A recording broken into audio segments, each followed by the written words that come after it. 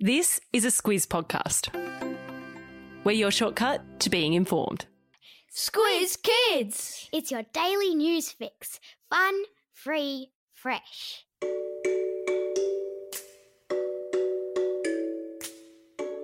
Hello and welcome to Squiz Kids, your fresh take on what's happening in the world around you. I'm Bryce Corbett. It's Thursday, March 4. In Squiz Kids today, bee stings beat snake bites. New Zealand's glow-in-the-dark sharks. Tennis demon does a roadrunner. And saving the platypus. That's what's making news, kids style. The Lowdown. As a country, Australia punches above its weight when it comes to creepy crawlies whose bites and stings are so packed with poison they can knock you down dead if you're really unlucky. But according to a report released yesterday, the average Aussie is twice as likely to end up in hospital as a result of a bee sting than any encounter with a snake or spider. Highly venomous snakes and spiders, poisonous jellyfish and octopuses, you name it, we've got it here in the wide brown land. And when someone is bitten or stung by one of these animals, it almost always makes news headlines. So it's easy to think that it happens a lot. But, according to this report, run-ins with snakes and spiders happen much less frequently than you might think.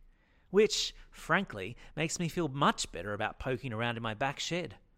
The report found that out of 3,500 people admitted to hospital for contact with a venomous plant or animal, 1/3 were there to be treated for bee stings or wasp stings. Fewer than 1 in 5 had been bitten by a spider or snake, and just over 1 in 10 had been stung by a marine animal, like a bluebottle or a jellyfish. Ant bites accounted for 1 in 10 hospital visits. And of those, interestingly, 1 in 3 was because of a bite from an ant called a jack jumper. It's commonly found in Tassie and packs a mean punch to anyone who finds themselves between its pincers. There's a link in today's episode notes to a photo of the jack jumper. You know, just so you know what to avoid.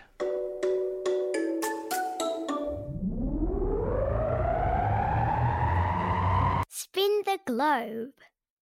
Each day we give the world globe a spin and find a news story from wherever it stops. And today we've landed in New Zealand, where, stop the presses and hold the phones, a species of glow-in-the-dark sharks has been discovered. These babies live deep, deep, deep down in the ocean, a place where even sunlight rarely reaches. Scientists think the sharks have developed the ability to light up in the dark, both as a form of defense, to camouflage them to predators that might be below them and looking up towards the light, and also as a warning sign to predators above who might think twice of attacking once they realise it's a shark. While it's common for insects like fireflies to produce their own light, this is the first time the phenomenon has been found in sharks. Glow-in-the-dark sharks. Now I've heard it all. Oh, and there's a link to them, of course, in today's episode notes. Sport time!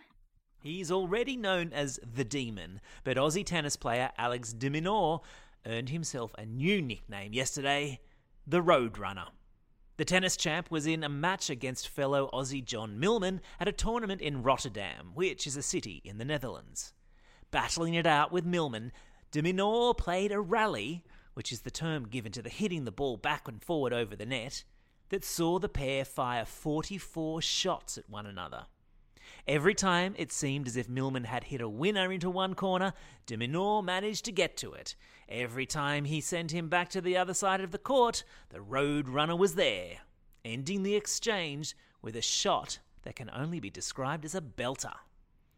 Alex de Minaur went on to win the match 6-1, 6-4, and John Millman could only stand back and applaud. And of course there's a link to video of the rally in today's episode notes. Animal Kingdom. It's probably the cutest native animal we have. Funny waddle, duck bill, lays eggs but is otherwise a mammal. So, it's no wonder that on the occasion of World Wildlife Day yesterday, Taronga Zoo announced plans to ensure the platypus has a long and happy life in Australian waterways. Called the Platypus Pledge, the zoo yesterday announced it was determined to make sure the platypus stays off the endangered species list, and, as part of that pledge, they are building a brand new $8 million platypus refuge at their Western Plains Zoo in Dubbo in Western New South Wales. So, there's another cool reason to visit Dubbo.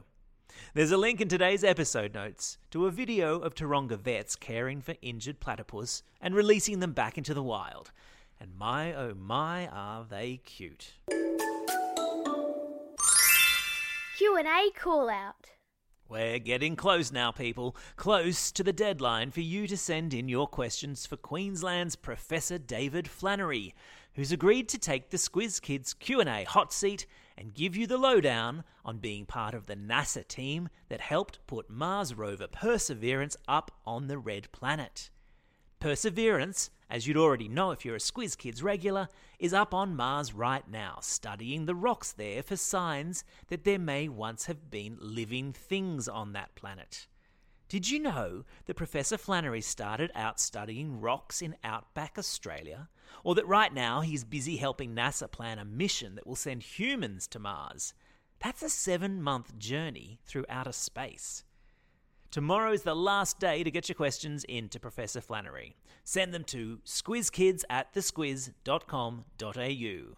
And a huge thanks to everyone who's sent questions in already. They're fantastic. And don't forget, there's a bunch of links to Perseverance resources in today's episode notes if you need some inspiration. Time for the quiz. This is the part of the podcast where you get to test how well you've been listening. Question number 1. What sort of marine animal has been discovered glowing in the dark in waters off New Zealand? That's right, they're sharks. Question number 2. What's the name of the Aussie tennis player who won an epic 44-shot rally yesterday? Yeah, it's Alex de Minaur. Question number 3. Taronga Zoo has just announced the creation of a new refuge for which animal?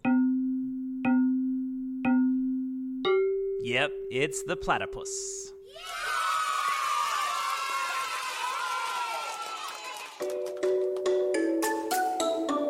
Shout-outs. It's March 4, birthday for the Happy Birthday song, which first appeared in print on this day 97 years ago. It's also a special day for these Squiz Kids celebrating a birthday today. Cleo from North Curl, Cece from Pakenham, Oscar from Beaconsfield, Tessa from Fulham, Violetta from Darlington, Sam from Richmond, Sophie from Jindalee, Raph from Williamstown, Willow from Melbourne, Risha from Point Cook, Kobe from Coniston, Olivia and Will from Ingham, Sunny from Sydney, Alex from Cloncurry, Maddie from Forest Lake, Brian from Exeter and Cooper from New South Wales. And some belated birthday shout-outs go to Jai and Joey from Burnie and Evie from Warren Ponds. Happy birthday, one and all.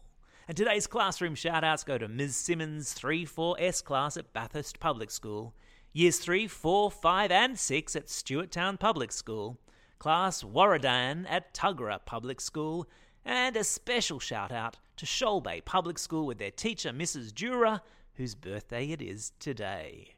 Don't forget, if you've got a birthday coming up and you want a shout-out, or if you're after a classroom shout-out, drop us a line at squizkids@thesquiz.com.au. Well, that's all we have time for today. Thanks for listening to Squiz Kids. We'll be back again tomorrow. In the meantime, get out there and have a most excellent day. Over and out. Squiz Kids is proudly supported by the Judith Neilson Institute for Journalism and Ideas.